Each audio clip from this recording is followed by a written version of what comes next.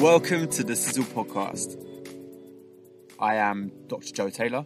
In every one of our episodes, I bring my psychological lens along, and the guests and I have a warm conversation about a hot topic. I think when people look at the wealth of travellers, they perceive it in a negative way. The way in which we see wealth within our community is anti-capitalist. But we have this really old belief. Before someone dies, they have to give you whatever they want to give you. After they die, everything they owned gets burned. The notion is that you're starting from scratch. You don't start from inherited wealth. So if you think about it from a capitalist perspective, you can't inherit wealth. You can't build wealth. Aristocracies are impossible within our culture. Today I am talking to Davie Donaldson, who is the founder of Progress in Dialogue. Our conversation explores the culture, history and persecution of Gypsy, Traveller and Roma people. And it's a conversation which has a lot of poignant moments. There are some very sad bits, but there are also some thoughts about what people can do to understand more and to support Gypsy, Traveller and Roma people.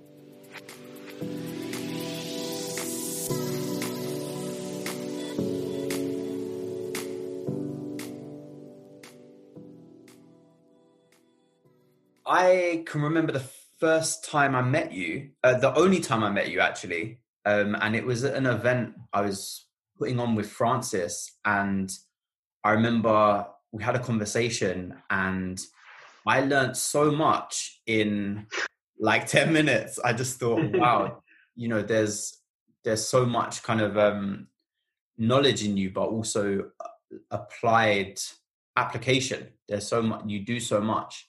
Thanks. And so I just really am excited to be able to explore your life and your work. But it would be useful just to kind of hear how you describe yourself and the things that you're focusing on at the moment. Totally. Yeah. I suppose to begin with, I describe myself as a Scottish traveller. I am first and foremost a Scottish traveller. I've got Romani Gypsy blood in me. I've got French traveller blood in me. Yeah, I would say I'm a Scottish traveller. Proud of the fact that I'm a Scottish traveller, don't get me wrong. Extremely proud. Very open about my identity and who I am. But it wasn't always like that, and I think that speaks to not only obviously younger me, but also a lot of young travellers and Gypsy people who feel that to get on in this world or to do a career path that's perhaps less traditional, they have to hide who they are and they have to pretend to be someone that they're not, which obviously has massive implications for their own mental well-being and how they feel about themselves and their own self-esteem, really. So I suppose a lot of my work is built on the fact that I had to hide who I was for so long to even gain basic things like an education that so many in this country obviously take for granted, especially in Scotland where it's all free, right? And university's free. And for me to even access that and to get up the rungs in the ladder that would allow me to eventually go to university, I had to pretend to be a settled person and completely change who I was and put on this mask, if you like. So a lot of my work obviously is tied to that and inherently, because I can't help but being tied to that because that's my experience. It's to try and portray, I suppose, a role model, and not in the way that I think people should look up to me, not in any way, but the way I use role model is much more in the sense that I break the stereotype. And I think it's important for people who break the stereotype, because there's so many out there, right? I'm not unique in this. People who break the stereotype to actually be really open about that and be really proud about who they are and where they come from, because it helps to break down how people look at Gypsy travellers. It helps to actually ensure that our people are looked upon as people first and foremost, rather than all of the stereotypes that history has built up. So that's really what I'm working on, and I suppose just using my own lived experience to help other people understand the culture, and to work with decision makers to make sure that voices in my community that are less heard actually have a platform and can be heard. Parts of my community that maybe didn't go to school or maybe don't know as much about legislation are supported and empowered through the knowledge that I have got. And you know what, like the way you describe the importance of, if you break the stereotype, if you're able, representing that, I've had conversations with people in the past about small things like my accent. If you look at me, you wouldn't necessarily expect my accent to come out of my mouth.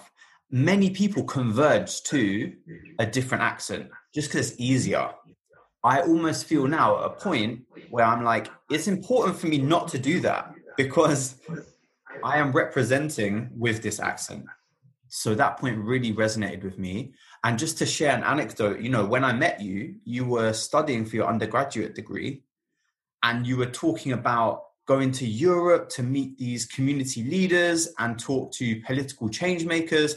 And I was like, wow, like you're worried about whether you're going to get a good grade in second year. And you're also doing this work, which I felt like it almost didn't match up, that you were operating on this community level and you were thinking on this international scale, and yet you were having to get that whatever grade in your essays. So I suppose even back then, which was years ago, I've really been interested in the work that you're involved in.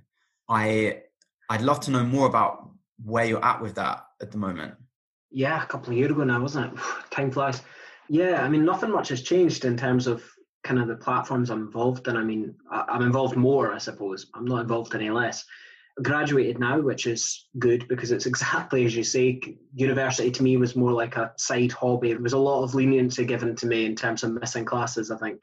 I think my excuses always bore through though. Like I remember on a number of occasions having to write out, we call them C6s, when you don't go to basically your tutorials or something, you have to fill out this paperwork as to why you didn't go basically.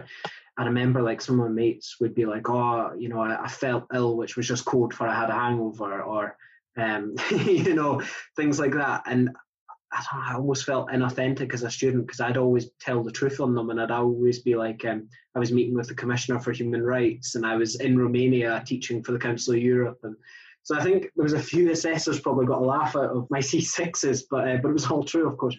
So yeah, I'm glad that I've left uni. I loved uni, I did, and it was interesting I think for me, because I was working basically full-time as an activist as well as being a full-time student, I was engaging with so many different peoples throughout Europe, and I was working with really hard-hitting issues. Like my first experience with leading a restorative justice practice session with a family who'd experienced a severe hate crime. I mean, their two little girls had been severely beaten, gang beaten by 10 other girls, and there was elements of police corruption and all this type of stuff.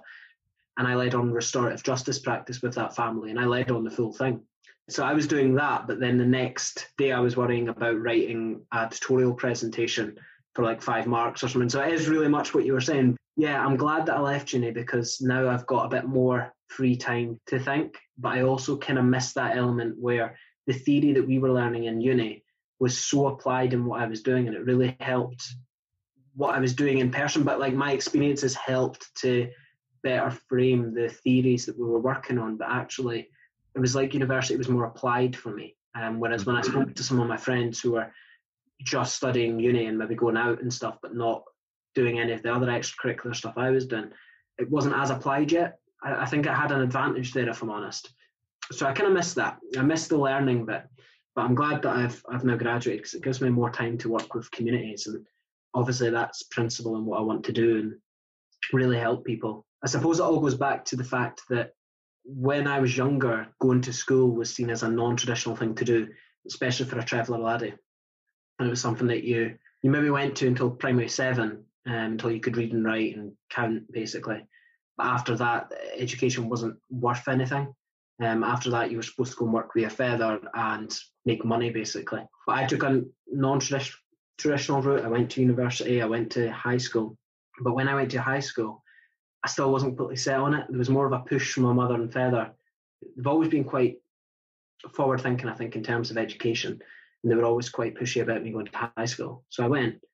I hated high school. I was fighting all the time. I was getting excluded. I was getting red cards. I was on behavioural slips, punishments constantly, breaking folks' arms. Like really, I was the bad kid. But the reason wasn't because I was a bad person at all.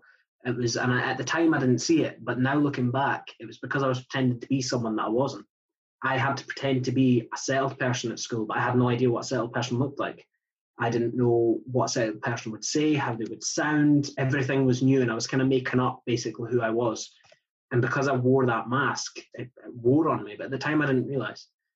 So anyway, 4th year came round, and of course in Scotland you're allowed to leave at 4th year. I don't know if it's the same in England, but you're allowed to leave. So I was going to leave, and I was it. I'd made my mind up. I was like, no, school isn't for me. I'm going to go and work with my feather. I'm not doing this anymore. we were on the road. That's what it was. It was in Easter time, the Easter before I was allowed to leave. And I was on the road with my family on a camp that my family had been on for hundreds of years. We'd continued to go back there. And my granddad just that day had told us the stories of the camp and, what my ancestors had done on the camp, why basically we started going there, and the meaning of the place to us. And then later on that night, the police came down and they were moving us. They were shifting us on. And we hadn't done anything wrong. It was just because we were there and they didn't want us there. So me and my older cousin were sitting in the front of this motor. We're sitting talking about basically how angry we were that we were getting moved on and we hadn't done anything. We hadn't left a mess. We hadn't, genuinely done anything. No bother. How it felt like the only reason that we were being moved is because our sole existence, being travellers, wasn't a crime in people's eyes. We were talking and we were thinking, like, if we got in front of Nicola Sturgeon, for example, what would we say? Although it wouldn't have been Nicola Sturgeon then, Alex Salmon probably. What would we say? How would we change things? What would we do? And I wrote something down. And my cousin looks across at me and he said, I'd love to be able to do that. And I didn't click, right? Because, this guy was older than me. I looked up to him. He was like a role model to me. I was like, I'd love to be able to what? He was like, I'd love to be able to write. I can't write. And to me, at high school, writing was such a basic thing that I suppose my naivety was that I'd forgotten some people can't write, and I'd genuinely forgotten that. And it was like a light bulb went off and I thought, well, my education is a tool. It's a skill. It's a leveler. It puts me on the same level as settled people where my community has never been on that level and never been listened to. So I decided then and there that I'd go back to school and I'd use my education as a tool to advance my community, basically. So I went back to school, stuck in, did really, really well at school, was like a case study of the bad people turned good, and won all these awards and did really well. And then I went to university. And of course, when I went to university, I moved away from home.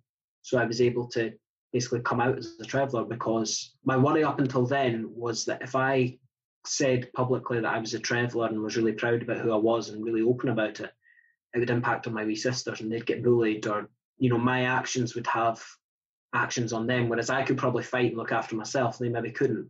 So I thought, well, when I moved to university, I'm no longer around them. I'll be who I am, basically. So I did.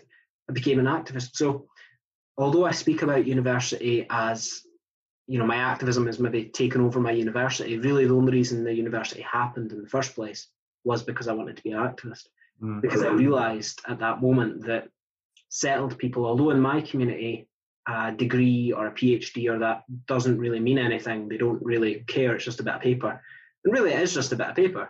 But to settled people, and I realised then that piece of paper actually means something, and it means that they'll listen to what you say. So I did. I went to university, and all of a sudden whatever I said was, I was then university student says X, and it became more impactful. It was helpful. There was elements of it that I didn't really like. There was elements of the BBC and a few other big broadcasters that I did my initial interviews with. They cast me as this kind of rogue turned good, first traveller goes to university type of thing. So it kind of damaged the message that I was trying to get across, because by no means am I the first traveller to go to uni. There's hundreds that have came before me, perhaps thousands. Not till I am the only open Scottish traveller I know in a Scottish university at that point, and I was. I didn't have any peers that I could turn around to and speak to about it. But it doesn't mean to say there weren't Scottish travellers there. My cousin was in university, the same city as me, but she just didn't feel comfortable about being open about who she was, So it wasn't my fault, but media kind of done a disservice to the community by implying that, we were uneducated through choice sort of thing, which of course isn't the case. But that being said, university has taught me how to speak like a settled person, and it's helped massively in terms of decision makers and getting them on side, basically helping the community and advocating for the community.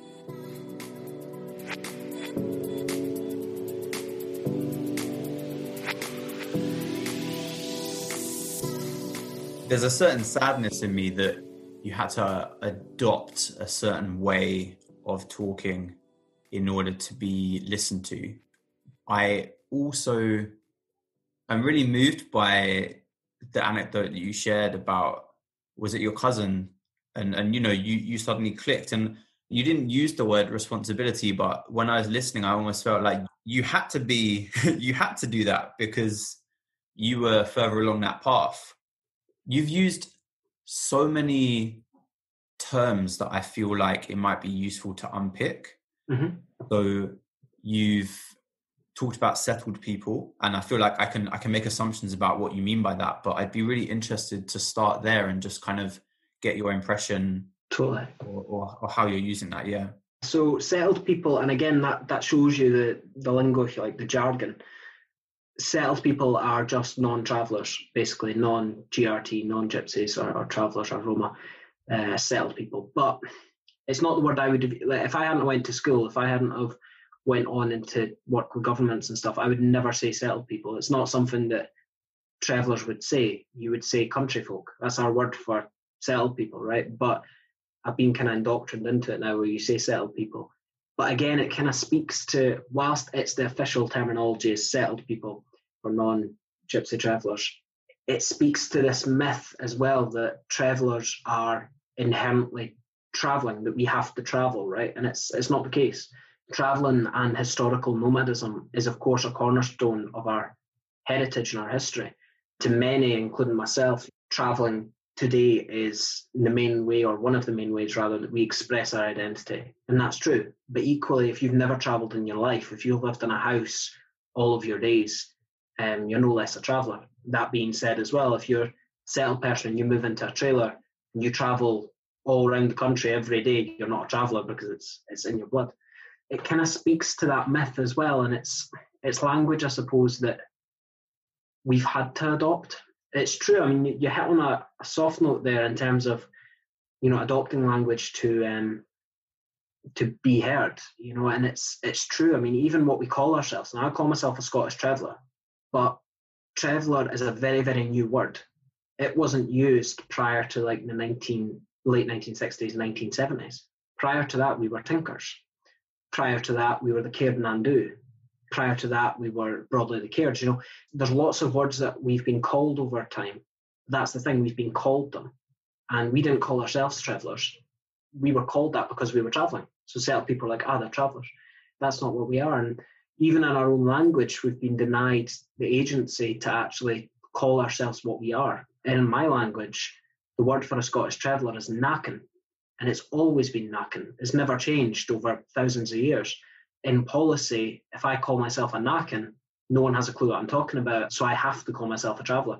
Again, it shows you these power imbalances that exist.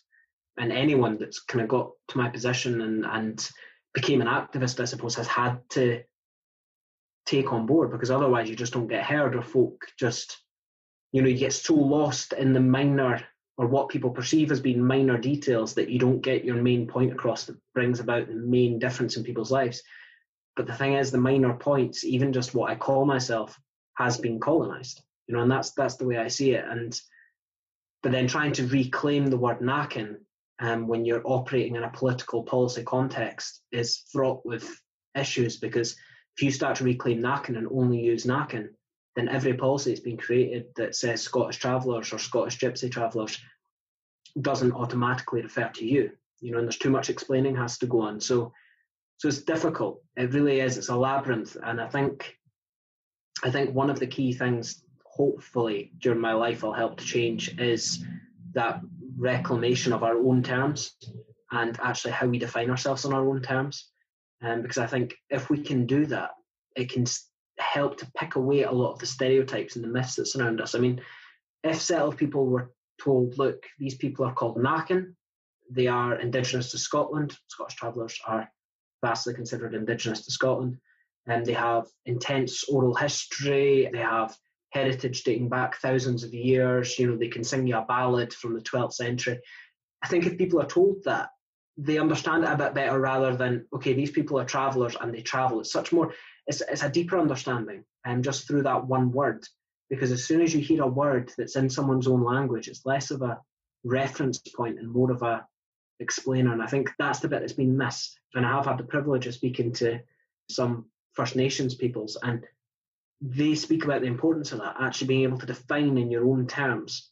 And I think that's a part that's been missing for gypsy travellers for a long time. I mean, language it shapes the way we think. I can really understand the fundamental nature of what you're talking about. When we had our first conversation, you really clearly broke down the different meanings behind the words that I might use to name people who come from the kind of background that you're talking about. And I think we talked about words like Gypsy and Roma and Traveller. And I remember there being some really distinctions from across Europe and across history. And I suppose I'm just thinking about people that might be listening that are coming from a position of total ignorance.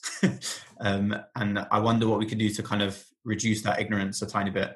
Which is fair. And I mean, this is one of the things I'm really clear on, is that I don't expect people to know everything about travellers, the same way I don't know everything about the LGBT community, for example, or, you're not born with this knowledge, you have to learn it. And sadly for travellers and gypsy people, it's very difficult for people outside our community to know about us or to learn about us, because our histories, our culture is omitted from most of the school textbooks. There's no central book you can go and read. There's no, and a lot of these things that have been written by people not from within our community. And of course that brings around bias and, levels of portrayal and reflection of who we are being somewhat skewed from what they are in reality. But yeah, I mean, the main groups, if you like, even to just, I suppose, disentangle it, right? Because in Scotland, we use the word Gypsy Traveller. That's like the terminology. In the broader UK, it's GRT, Gypsy Roma Traveller. And it's basically a homogenization of multiple groups of people with multiple origins, heritages, languages. We're really actually we have solidarity between each other. And that's a point that's really important. Roma, Gypsy and Traveller peoples have an antiquated, a very old, perhaps antiquated is the wrong word, but a very, very old relationship with each other and solidarity with each other. But actually our cultures in a lot of ways are very dissimilar. There's a lot of nuance in our identities that often gets overlooked. To break it down to its basic points, Roma tends to be used in reference to European Roma. In Europe, the word gypsy is derogatory, so it wouldn't be used in mainland Europe. All Roma and all gypsy people originate in northern India, in the Punjab. That's why their language, Romanes, has similarities with Urdu and languages like that, but there's a lot of the words have root words in Sanskrit. And that's how they date it back to the Punjab, basically. Now, we know that they moved out of India thousands of years ago for whatever reason. There's a lot of stories to that. But they did leave India and they migrated out through Eastern Europe, what was then Romania, Turkey, the Byzantine Empire, settling along the way. So they fled. It's thought they fled the Persian Empire. That's basically it. So that's why they kept travelling. Travelled up through Eastern Europe, settling along the way. That's why you get large pockets of Roma in Bulgaria, Romania, places like that. Travelled up through Eastern Europe, up through Scandinavia, and then they crossed from Scandinavia to Scotland. So the first records of gypsies, as they were then known, in the UK was from Scotland. They landed in Scotland, and when they landed there, they met indigenous travelling people, Celtic travellers, who are called the Naken. Now, the Naken spoke Bjorlaregard, which was a language that still exists today, but it was based on ancient Gaelic and ancient Norse. Now, because they were both nomadic peoples, the Roma and the travellers of the Naken, they intermarried at that point. They intermarried, and the Roma continued to travel down through Scotland. It's when we get the first record of a gypsy in Stirling in 1504. And that's when King James IV proclaims the first ever gypsy king, King Johnny Fa. So they travelled down through Scotland into England. And of course, with the English Channel, they couldn't go any further. So they all stopped. And that's where you get the English gypsies, or the Romani Chal. Basically, we have in mainland Britain two groups of travellers, and then the gypsies, the English gypsies, the Romani gypsies, and the Scottish travellers. Then you have the Welsh gypsies in Wales, of course, and they're a slightly separate migration. We're not entirely sure how they got there. Some people say they migrated from France to Wales, and they speak a different dialect of Romani than English gypsies, and slightly different beliefs. Then you have the Irish travellers who are indigenous to Ireland, and again they speak a totally different language to all of us, Gammon, which is based on Well, based would be disingenuous. It's similar to ancient Irish. Some people say it's actually earlier than the original Irish, but we're not entirely sure. We do know they're indigenous. So you've got these groupings of people, right, mulling around in the UK. We're all nomadic in differing ways. We all do pretty much the similar trades because any nomadic people tend to focus around the same trades, whether you're in North America or Australia with the Aborigines.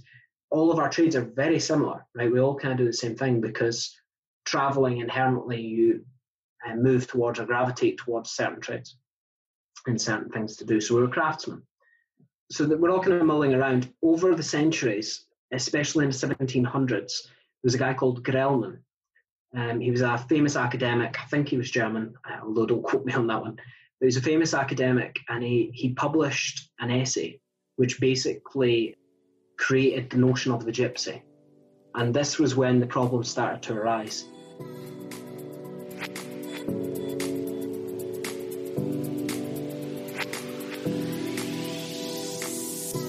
There'd been legislation put in place prior to this that was bad for travellers and bad for gypsy people, but up until that point we'd been separate, right? The settled people recognised the nuance, they recognised that we weren't all the same people. But then in the 1700s, this essay was published that basically villainised the notion of the gypsy, and it started to conflate our identities all into the one person, or the one thing rather, because it has to be said, the notion of the gypsy that was created doesn't technically exist. But then into the 19th century, it really concreted itself within Scottish and British perceptions. And we all just became this notion of the gypsy, which was a negative thing, right? An invasive, negative, menacing thing that we don't want in society. Massively interesting how we got to that stage, because when you look at history, Scottish travellers, because obviously that's my lived experience, that's what I speak to most, Scottish travellers actually, we created the weapons for the clans. That was our job. We would travel around all the clan system mending weapons, and when we travelled into areas, they held big banquets for us, and they welcomed us with open arms. So moving from that to the 1700s, where we had travellers being hanged for the then crime of being a gypsy, or sent slave plantations in the Caribbean, I think it's a massive turnaround. But within the settled mind, we haven't really moved on much from the late 1700s in terms of how people perceive gypsy people. And a lot of the stereotypes around us being thieves, around us leaving mess everywhere we go, or not paying taxes, another one, all of those were cemented in the 1700s. So in a way, it's actually, we haven't moved on that much. That is such a useful reference point to have you take us back to this essay in the 1700s. It's really sad that that's where a lot of people's minds still are. I'm noticing my mind going to a few places. The first place is the history in England and the way in which common land was fenced off in the 1600s, and the impact that will have had on lots of people. But if I'm used to being nomadic, I can imagine it having a massive impact. And also the way in which society became a lot more focused around the written word. And so if I have an oral tradition, I can imagine there's suddenly a differential in terms of my ability to speak back to narratives that are being created around us. Totally. Those are really important points, because you're right in saying, once we started to gravitate towards a written word, travellers and gypsy people who were once renowned for their ability to remember. I mean, that's what we've got to know. I mean, oral testimony was used in courts. I mean, it was the primary function was remembrance. It was so important in our society. And then it started to move towards the written word. And I think for our community, that it made not only an identity out of the fact that we were ballad singers, that we could remember long stories that would go on for hours and hours. Some stories would go on for days. Not only have we kind of focused our identity around that, but also that we were renowned for it. We were now a people without a place, or without a place in the modern world, right? And that's something that comes back to a number of occasions throughout history, was the fact that we seem to be perceived as a people that's outdated, and that we're still living in the past. And I think a lot of that does come down to, the fact that our heritage and the way in which we regulate and that we create our kinship roles within our society is so massively different to the settled community, because what we've got to remember is, and perhaps a good way of putting it, or a good anecdote to use, is in Scotland, the clearances were massive. For an English audience or audiences that perhaps don't or haven't heard of the clearances were basically when Scottish landowners evicted all of their tenants, people that had lived on the land, crofters, for hundreds of years. They evicted them all and cleared them from the land so that they could populate the land with sheep, because it could make more money off sheep rather than people. At that time, it was perhaps easier, let's just say easier, to persecute the Gaelic culture, to persecute what made Gaelic identity. So the Gaelic language, the Gaelic connection with land, Gaelic oral history, a lot of that was massively impacted by the clearances, with populations being fragmented across the world to Nova Scotia and other places. Now, with travellers, it was much harder to do that because we were travelling from place to place. So the same persecution that would have happened to us was much harder to do because we weren't settled in towns and places. And that comes into play really massively into the 19th century, when we started to see more policy getting put in place around our subversion to going to school. You know, we'd been taught our trades orally from our dads and our mothers, and that's how we learned, and indeed still do. But in the 19th century, it was much more around, you know, you had to go to school, you had to do this, and if you didn't, then you were primitive. If you look back to early recordings of travellers in the 19th century, those are the words they use, as primitive, outdated, and it was used as a way to remove children from our families. You know, they took traveller children, they sent them abroad, they migrated them out, they boarded them to settled families because it would seem to be saving them from a detrimental lifestyle. That's how they perceived it.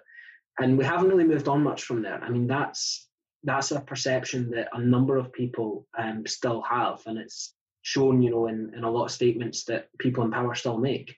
You know, so we've seen a lot of politicians recently, and both local and national, making comments that would show that perception is still alive and well. I think that when we're moving forward and when there's this pull on people to move towards a system, it's the same with capitalism. I don't want to get too much into that, but settled people were easier pulled into things because they were settled, right? So inherently they had to go with the system because their whole livelihoods, everything relied on it. But for travellers, we would just move to somewhere else. It was easier for us to avoid things like that. It was easier for us to retain the older way of doing things. You know, and I think when it comes to capitalism, when it comes to wealth, and when it comes to money, we're seen as being old-fashioned when we think of these things. You know, it's not uncommon for traveller men not to have a bank account at all. And it's not for any untoward reasons, because they don't trust banks. They don't trust that. They like to have their wealth not in just a number on a card, but actually physical, tangible, that they can see it. It harkens back to how we see wealth and how we see money. Often ways that's been used against us, and shows like Big Fat Gypsy Weddings, for example, have tried to use our material wealth or perceived material wealth against us to make us look like we're all massively wealthy people who like to flaunt cash and like to... That isn't the case at all. And actually, the reason that we keep it in material wealth is because it's an easier way to pass it on to our children. You know, when we have big brand new trailers, it's not because we're massively wealthy. You can go buy a brand new trailer for £20,000, £30,000. Go and try and buy a house for £20,000, £30,000. You know, there's people out there who have what they would class as basic houses, and they look at people with big caravans and like, oh, you know, that trailer must cost so much. They've got so much money. Well, we don't. It's significantly cheaper than going and buying a house, and that is our house. I think when people look at the wealth of travellers, they perceive it in a negative way. But also the way in which we see wealth within our community is anti-capitalist inherently, because we don't agree with passing on wealth, right? We pass on items that have importance to people, perhaps, but we have this really old belief: before someone dies, they have to give you whatever they want to give you. So perhaps you'll get a necklace from your granny, or like a ring for your granda, or something like that. After they die, everything they owned gets burned, everything. The notion is that you're starting from scratch. You don't start from inherited wealth. You go out and you make your own, basically. And then when you die, it all gets burnt again. It's quite a traditional belief, but we still believe that giving things after someone dies, at least in my family, giving things after someone dies, there's bad luck attached to that item. So if you think about it from a capitalist perspective, you can't inherit wealth, you can't gain, what's the word I'm looking for? You can't build wealth. Aristocracies are impossible within our culture. So I think because of that, because of our relationship with money, that money's there to spend. We don't like gathering money, and greed's a massive no-no in our community, and there's so many cultural rules and taboos which avoid greed. I think from a capitalist perspective, it's seen as non-conforming. And because of that, travellers have been a very lucrative target for a long time for marginalisation, because we don't agree with that, and we don't agree with private ownership of land. And I mean, that ties into your point as well, in that travellers traditionally didn't own land. Gypsy people, travellers, we didn't own land. We used common ground, and the common ground was used by everyone, right? It was there for if you wanted to go and graze your horse, you had common ground, or if you had a sheep, you'd go and graze it. And for travellers, it was a place we could build our camps. And it was known, right? And it was accepted that within each village, there would be a piece of common ground, and we would move on to it at a certain point each year, and people knew we were coming, and that was the way of it for centuries. Now, this went on, you talk about obviously fencing off common land in England quite a while ago, but it did go on in terms of common pastures and common ground, perhaps not in word, but certainly in Scotland in word, but perhaps not south of the border. It did go on up until very recently. But then what happens is settled people change. So settled people have no longer grazed their sheep. They no longer need a bit for horses to graze. So what do you do with the land? And so a lot of settled people built it into parks, or they maybe build a building on it, or they make a car park, or these types of things.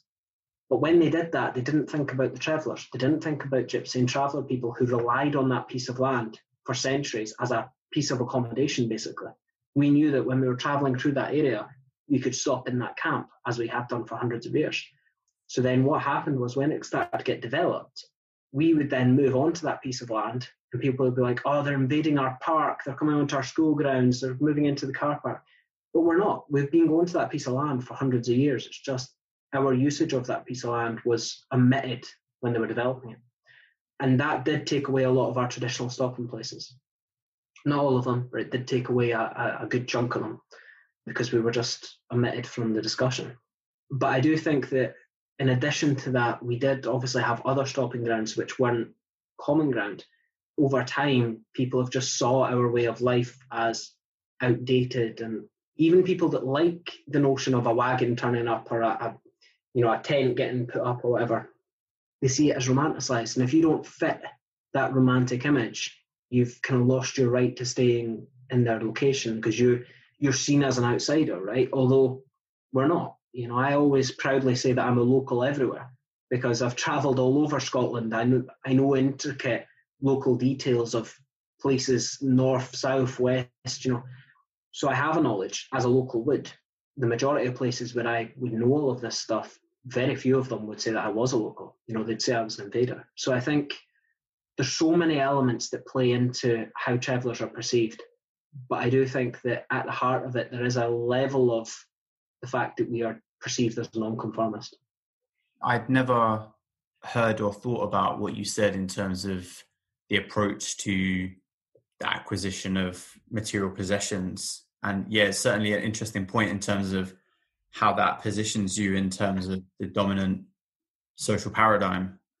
My career has been in education, and I've been in meetings where people have said, I have this person in class, they're from a traveller background, they come in sometimes, I don't know what to do. I say that, and it might sound like it's coming from a place of ignorance or insensitivity. I'd be interested to hear your take on that as someone who has an understanding of the culture, but also has been to school and, as you put it, put on your settled mask. Yeah. How would you like to interface with these systems which are currently kind of around and in play? The bottom line is, traveller bairns are bairns. I'm using a lot of Scottish slang, but traveller kids are just kids, right? That is the bottom line. So in some ways you wouldn't treat them any differently. I think it's important as an educational professional to understand the context that every child is coming from. And that's the same for settled people, of course. I mean, some bairns will be coming from, sorry, I keep slipping into bairns. Bairns is just like Scots for children. You don't need to apologise about using slang with me. So, yeah, I mean, like, obviously you'll have bairns who are coming from disadvantaged backgrounds, from wealthy backgrounds, you know, and I think the way in which you think about Gypsy children and Traveller children shouldn't be any different. It's just understanding the place that they're coming from, because it's ultimately going to have an impact on how they learn and what they're going to learn. So I think that's important. And I think a lot of teachers don't have a lot of time. You know, there's a level of appreciation there that I think to go and learn about Gypsy Traveller cultures in their entirety, and even, you know, some of the stuff we've covered in this is quite in depth, but you don't have to do that, right? You don't have to understand that all Gypsies originate in the Punjab and their specific dialect. You don't need to know all that. You just need to know that travellers are still a very marginalised people. It's highly likely that the kid in your class has experienced discrimination. They have experienced hate crime. They're probably still experiencing it in your class from their peers. So I think when you understand that context, it's not about what you do, but it's about what you can do. And it's about actually using the fact that you have a bairn in your class that you know is from that background to actually talk about that background, right? To make a space for that in your curriculum. Because we always talk about, you know, this isn't in the curriculum and that isn't in the curriculum. Obviously, you can only cover so much, and obviously you only have a certain amount of time. But I think that when you have people in your classroom, obviously from certain backgrounds, you need to make the effort to show inclusion of those backgrounds within the narratives that you're teaching. What that does is it allows the bairn to know that they're accepted in your class, that their history and heritage has a place within what they're being taught. But also it shows their peers that you should learn about this person. You know, it's not bad that they're a traveller. It's not bad that they're a gypsy, because they're probably hearing that at home. Discrimination and racism comes down from the top. It comes down from your mother and father and your parents and your guardians. And from the people that you're brought up with, that's where you learn your racism. And so if there's kids being picked on in your class, the peers will be learning it from home. So you have to take the opportunity to be the alternative narrative. And I think that if more teachers, this didn't happen when I was at school. It really, really didn't. You know, my experiences with teachers around my identity were really negative. I haven't had one positive. Since I've left school, I have, but not when I was at school. And I think if a teacher had shown me my heritage, my people, my contribution that I'd made within the curriculum, I think that would have been really impactful. It would have also given me an ally in a place where I was the only traveller, so I didn't have any allies. So it would have given me a way of, you know, if I'd been getting picked on or folk had been calling me names, they would have had something else, something positive about me. So it might have lessened that. It would have lessened the blow either way. So I think it's not about what you do, but it's what you can do, is the way I look at it. Yeah, I hear that. The way that you described the changing of land made me feel like there are ways of life that were in existence and that other ways of life were kind of overlaid over the top like a template. And there's a conflict there, right? If I'm used to going to a certain area for generations, my family's been going there and it's important to us for all sorts of reasons, and suddenly it's a car park. And I set up my home spaces as I'm used to doing, and people are like, but I want to park my cars here. You have this kind of conflict, and how do you measure up the rights to that space? And, you know, certainly we've got to acknowledge that there's a whole lot of power behind one of those arguments for whose right to use the space it is. Yeah. I suppose in terms of schools, what I was thinking about is the fact that you might have children that their families are used to traveling at a certain time of year, or that there are routines and rituals around that. We have these physical school buildings for the most part. I wonder what systems could be designed to make it as kind of accepting and welcoming as possible. Yeah, I think that's crucial. I mean, one of the roles that I hold is with the Scottish Traveller Education Programme based at the University of Edinburgh, and one of the piece of work rather that I do with them is around young men in my community and how they learn and how we can actually encourage more young men into further and secondary education. and how they can actually mentor and be role models for other young men. So it's a piece of work that I'm really passionate about, and I think is going to hopefully lead the way to big changes with a lot of young men's lives. It's not to say that I believe the one way should be, you go to primary school, you go to high school, you go to university, because having done all three stages now, I'm not the most educated man out there, but, having been through all three, I can safely say that, I have missed elements of education that aren't perhaps as formal. So there's informal education elements that, my cousins are more advanced than me in, because, they didn't go to high school and they had the chance to learn a different way and a different kind of method. So I think education happens to us, and it's how we can facilitate that education to be most meaningful. I don't think we need to facilitate education to happen. It happens, right? I mean, there's young travellers who are my cousins who are significantly better off than me in terms of financial. I mean, that's the kind of measurement in our society, isn't it? But financially, they're better off than me, but they've never went to school a day in their life. So I think if we live in a society that measures success, which I disagree with, it has to be said, if we live in a society that measures success on wealth, the numbers don't add up then. So I think that even if we're looking at those measurements, we need to start thinking about education as a much more fluid thing, how we can facilitate education to be most meaningful to people. Because the bottom line is, if you try and teach someone something that they're not interested in, they're not going to learn. Right? So you can do education to someone as much as you want, but unless that's meaningful to them, they're not going to take it on.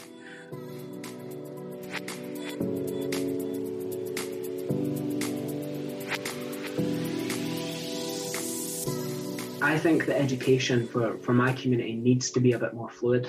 Thankfully, COVID-19 has actually shown us that it can be more fluid. So there's been a lot more push on digital inclusion, digital literacy, and blended learning models where, if we teach a family how to use an iPad, for example, if they have access to that, if we're bridging gaps of wealth and poverty and things so that they can access that, if they move from here to the south of England, it doesn't matter, right? They're still connected. If we can move our frameworks, education frameworks, to less doing education to someone, which is really outdated. In some ways, the fact that you go to a bricks and mortar school, you have to wear this school uniform, you sit like this, and then you read like this, and it's very structural, and it doesn't work for a lot of people. Humans don't learn that way. If you look at our biology, that's not how we're supposed to learn.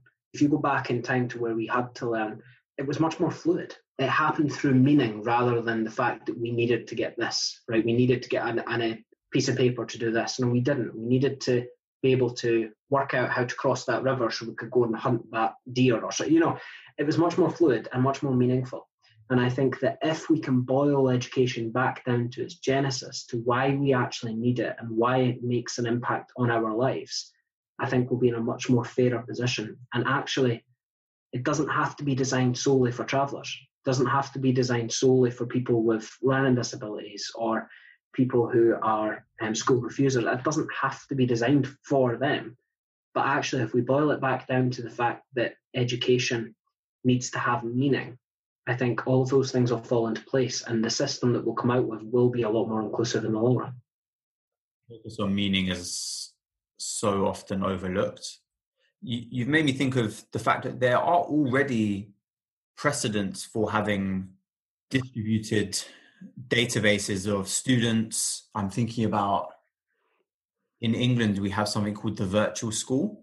I don't know if Scotland has a similar thing, but children who are in care sometimes move between carers. I suppose the rationale is we're worried that a child might move location and then, they're not picked up by the next or whatever it is. And so the virtual school is literally that. There's a virtual head teacher, and the role of it is to kind of keep some sense of where this person is and if they're getting what they need.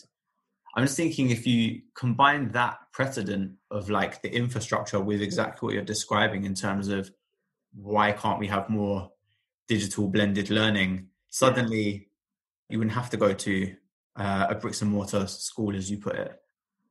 And that's it. I mean, bricks and mortar schools were built like everything in our society. Really, when you look at our society, it was built for a settled populace.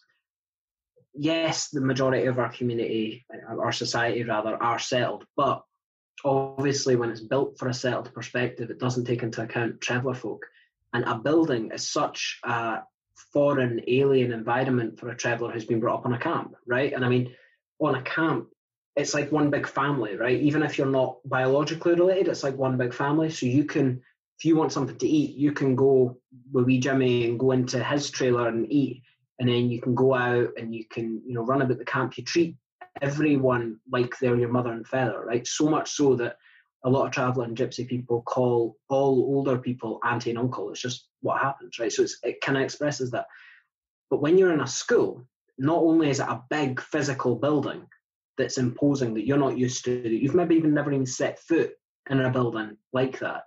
But when you go in, it's so structured. You're not allowed to go to that classroom. You have to go to this one. You have to sit here. And that's so foreign to a lot of young gypsy and traveller people.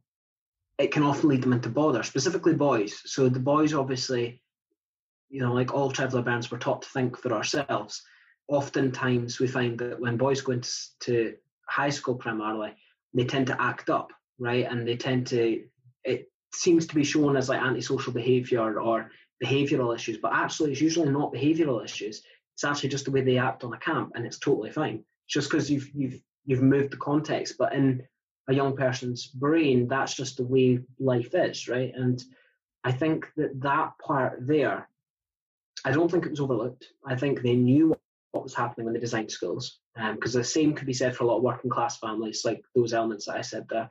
They knew what they were doing, but they were trying to make it a regimented way that it built conformity. It built people that, all kind of thought that way and learned that way. But that doesn't work. So I think that now we're thinking much more inclusively about education. We actually need to redesign education, because education was never designed to be inclusive. It was designed to be a concrete box, and you had to be pushed into that concrete box until you were square. And if you weren't, then you weren't smart enough, you were stupid. If we want to make it inclusive and we want to make sure that it's accessible to all people despite background, we need to redesign the whole system. And I'm in talks around education and inclusivity all the time, but I don't feel people are taking it to that step. It's just kind of, what can we bolt onto education as stands? But actually, what we're bolting onto, the structure that we're hoping to bolt onto, doesn't work in essence. There are a lot of principles behind education which are very, you used the word archaic earlier, I think, and you retracted it, but I'm going to use it now because, there definitely are some archaic intentions behind mass education. Yeah, I've been having lots of conversations recently about the purpose of education, the potential need to redesign it. And part of that did come out of what the pandemic created in terms of flipping and scrambling the roles that people took for granted. You mentioned earlier, before we started recording, that your own plans to kind of go across to different sites had been impacted by the pandemic. And I suppose I'd really like to hear about that. More broadly, it also helped me to understand and empathize with, how different communities' ways of life might have been impacted by a lockdown, like a physical lockdown. Because there's an assumption there, right, that you have a box to be locked into for lockdown. Exactly. It massively impacted on me. I have to say, not as much as it impacted on some in the community, and I'll kind of go on to that.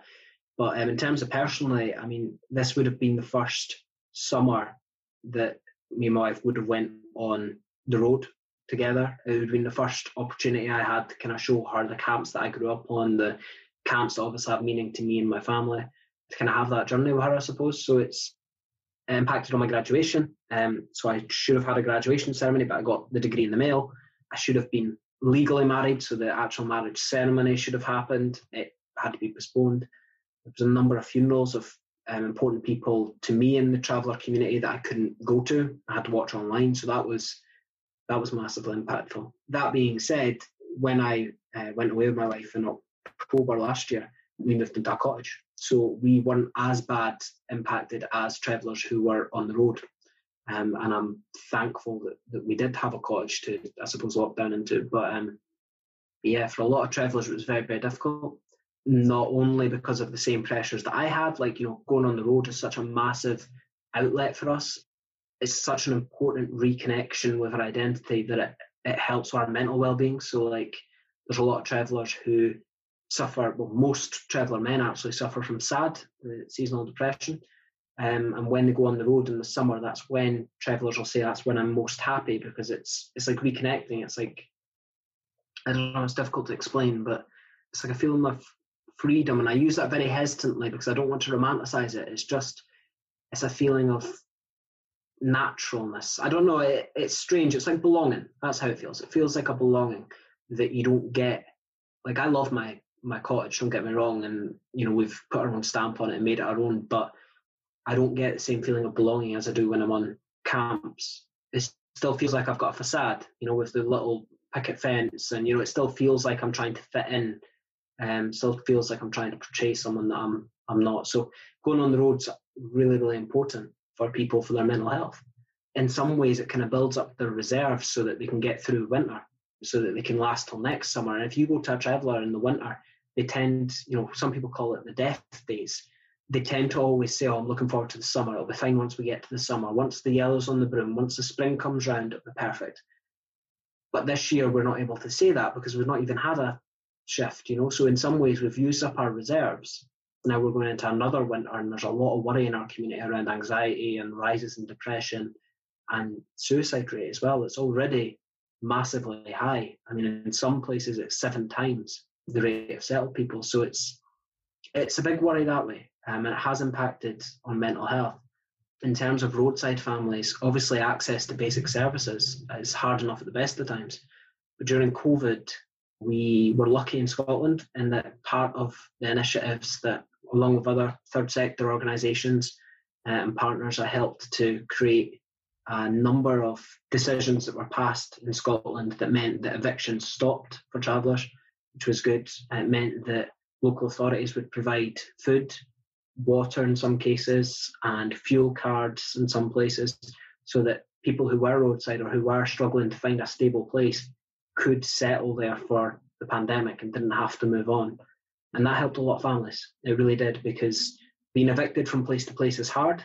But when you've not even got a fridge, I mean, I think people forget about how basic it is when you're living on the roadside. You don't have steady electricity. You don't have Wi-Fi. You don't have a steady supply of clean water. You don't have a toilet. You don't have anywhere to wash. And so a lot of the places that we would rely on for those services, like, for example, a toilet, right? We'd rely on public toilets, or maybe like shopping centre or stuff like that. They were all shut, or you weren't able to use them. So for a toilet, where were you meant to go? For showers, we'd rely on like sports centres, things like that. They were all shut, so where were you meant to go? So there was a massive service need. In Scotland, as I say, they stalled evictions. There were services given to roadside families, which was really good. But the same can't be said for a lot of areas south of the border. As bad as I had it, and there was families in Scotland who had it a lot worse than me, but also there's families in England who had it a lot worse than any of us up here. The impacts are obviously going, the mental health, of course, but also the financial insecurity. So a lot of travellers are seasonal workers. So they work over the summer, and whatever they earn in the summer basically lasts them through the winter until next spring, and then they go out again. But a lot of travellers weren't able to work this spring, weren't able to work in summer. So they've used up all of their savings, and they're going into a winter when there's no work for us with nothing. A lot of them have never claimed benefits before in their lives, wouldn't even know how to go about that. Obviously, the impact on a community that's so self-resilient, self-dependent on the notion of claiming benefits is terrifying for a lot of traveller men specifically. I've had a lot of calls recently around this. So the problems haven't ended, and I think they'll be long-lasting after the pandemic. It has impacted on our community massively. And in terms of racism's went through the roof. And the amount of instances of hate crime and instances of racism that have been reported to me have went up than what would usually be this time of year. People they're emboldened by the fact of the lockdown, especially in terms of the fact that people shouldn't be moving out of their localised area. With travellers, it's much more difficult. If you're roadside and you've stayed in one location for X amount of time, people want you to move. It's very, very difficult to stay in one place. I mean, certainly for a year you'd never get, but it's very, very difficult to stay in one place. And now that the evictions are probably starting to happen again, people are starting to be made feel very unwelcome if they're moving into an area. And it's difficult because you can understand to a certain extent certain people's worry and anxiety around people moving into their area. But equally, there's this lack of understanding of context and the fact that if you've got nowhere to go, where are you supposed to move to? And where are you supposed to go? And I think there's this emboldened narrative around people who didn't want travellers in their area in the first place and who would have been racist anyway, but are kind of coming out of the woodwork now because they've almost got an excuse or a scapegoat to blame it on. So that's particularly worrying, I have to say. And I think that'll last for a long time yet. Yeah, it's definitely impacted on me, and it's definitely impacted on the community massively. I see in the papers the amount of anxiety that exists on a societal level at the moment, and I know that psychologically it's so much harder to empathize when you're anxious, and unfortunately something like a pandemic provides really difficult human experiences, and it's so important to empathize and to understand and be like, oh, I didn't know, and adjust your behavior accordingly. I hadn't thought about the seasonal nature of work for some communities. Yeah, I'm wondering what kinds of things you think could be helpful moving forward in terms of what you talked about with finances and also with mental health. Definitely, and this is tying into a lot of conversations I'm having with the government just now and local authorities as well, to just try and see, what can actually be done. Because in a lot of ways, I mean, the work's difficult because it's inherently seasonal, right? So we can't make work happen in the winter. That just can't be done. But I think support getting built now is crucial, because what I don't want to happen is for winter to come round and for third sector and public sector to turn around and be like, oh, all of these people now need to claim benefits and we don't know how they're going to do it. I think we need to make sure that there is a level of knowledge within the community that around services that they can access, things that they are entitled to, and also a level of confidence building in that, look, there's a lot of people right now on universal credit who wouldn't otherwise be on universal credit, but they're really struggling to pay the bills because they've just got no work or because of COVID, or, you're not unique. I think that's the thing, because a lot of traveller men are really, really worried right now that they've basically failed their families because they're not providing. And that's having massive pressures on them in terms of their own mental health and how they see themselves. And we just need to make sure that they understand, one, who they can contact to get support, both for their mental health and for, practical stuff. Just by going on universal credit, for example, or any of the financial supports that are there, doesn't make you a failure. That's something, I'm talking about travellers here, but I think our whole society needs to prepare itself for this, because there's so many people out there who perhaps held it as a corner post of their own identity of who they were, that, they were self-reliant, I make my own money, I don't have to rely on anyone. And now they're finding themselves, perhaps for the first time ever, having to rely on government or whoever to support them through this time. That's going to be a massive pressure on a lot of people. And I don't feel the public sector is totally prepared yet for that. And I don't feel like there's enough support there financially for the third sector. And I think there needs to be, because if there's not, obviously that's going to impact on the family unit. It's going to impact not only on that individual who is in that position, but it'll impact on the kids. It'll be impacting on their education. I mean, the impacts are massive. And I think that decision makers haven't fully appreciated that. And the way policy is currently framed and the way that the decisions and the announcements and the briefings are being framed is around office workers, it's around people who work 9 to 5, who aren't seasonal workers. The worrying thing is seasonal workers are some of the most marginalised people in our communities. They are the seasonal workers, and the financial insecurity of those communities is bad enough at the best of times, but right now is going to have a massive implication as well. In terms of the mental health, I just think that there needs to be support there. I think that mental health services need to be accessible. Even the fact that to get, certainly in Scotland at least, you can correct me if I'm wrong in terms of an English context, but to see counsellors from the NHS, you have to be based in one place. If you travel from place to place, they'll transfer you to a different team and you might not be able to see a counsellor. And so that's not inclusive for traveller peoples. The fact that you have to meet face-to-face or you have to have a phone line that works because they won't see you online is again an issue for a lot of people. So it's It's actually the systems that operate both within the public and the third sector.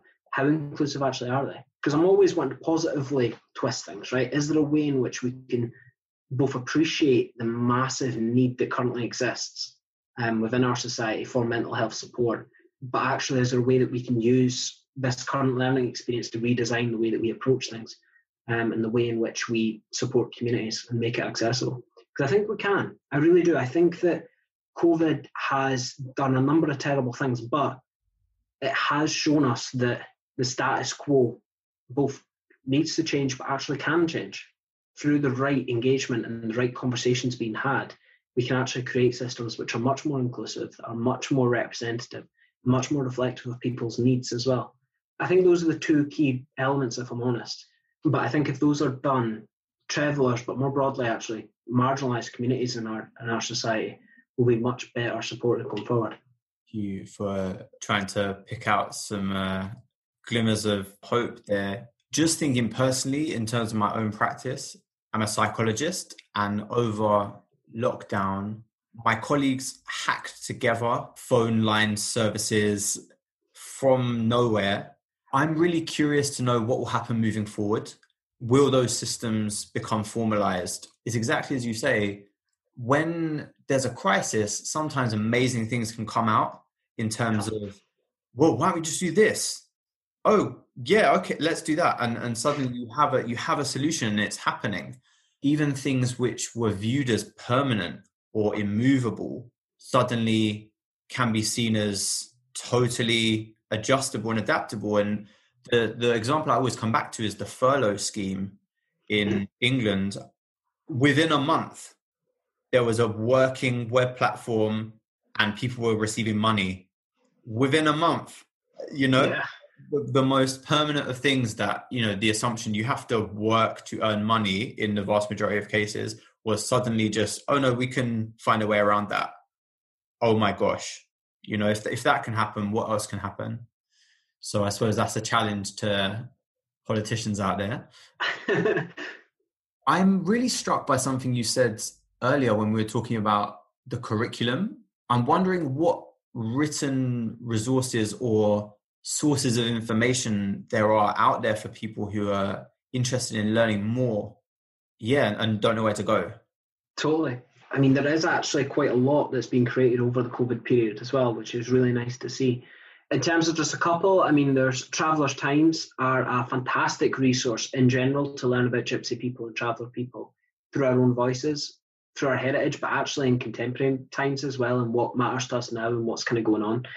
But they released a really, really good education pack that's available on their website for teachers to easily incorporate Gypsy Traveller cultures and heritages within their own curriculum and within their classrooms.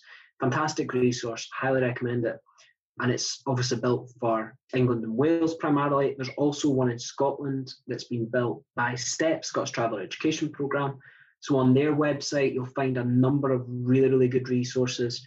They've taken a really good approach actually as well that looks towards more blended learning and looks towards their digital families programme, Teacher in a Trailer. So it's really good. It's like a series of little videos, basically lessons that are delivered by a teacher from inside a caravan, inside a trailer, which is meant to obviously help traveller communities access education for a blended format who can't always access schools. There's also a lot of practical guidance in there for teachers around how to incorporate into their curriculum, but actually also how they can build up their own understanding and answers to questions that constantly come up.